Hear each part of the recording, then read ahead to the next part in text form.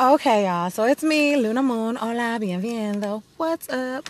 If y'all have been following, I am very mentally inspired right now. I'm so mentally inspired. I have to go and do what?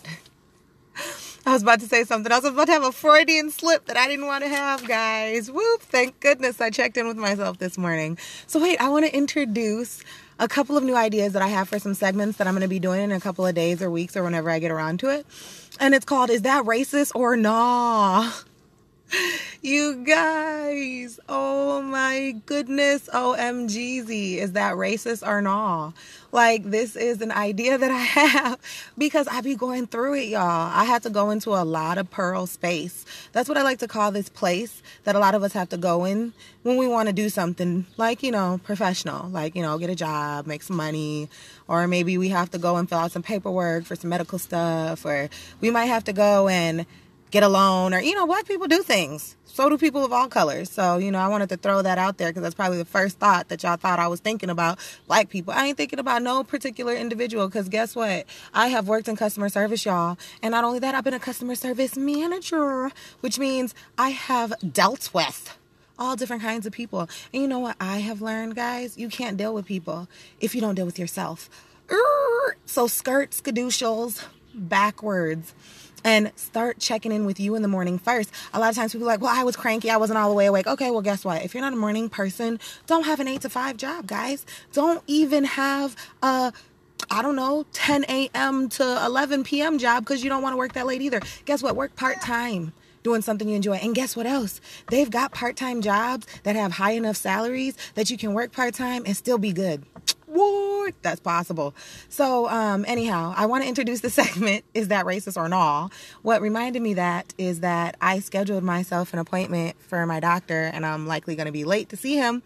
And my mom was like, I have to go to the bathroom really bad. Is that okay? And I was like, yeah, whatever. I'm a superstar. I can show up when I want. That's what doctors do. Got enough education. I could be a doctor if I want. That's why they called me a narcissist, guys. Because I am. I guess so. Because you know what I am? I'm one of those annoying people that are like, oh, jump? Well, how high? And then someone will just be looking at you like, I didn't think of that. Okay, well, tell me. And when you get there, let me know. Because what I'm going to do is I'm going to take a look around my environment and I'm going to see how high I have to climb in order to jump at the height that you want me to jump to. Because I can do it. If that's what you say I have to do. Sure. But then here's what's going to happen, guys. I'm going to be one of those people that are like, wait, if you want me to jump this high, well, why am I always climbing all these steps to get there? Can't I do something else like fly? Yikes!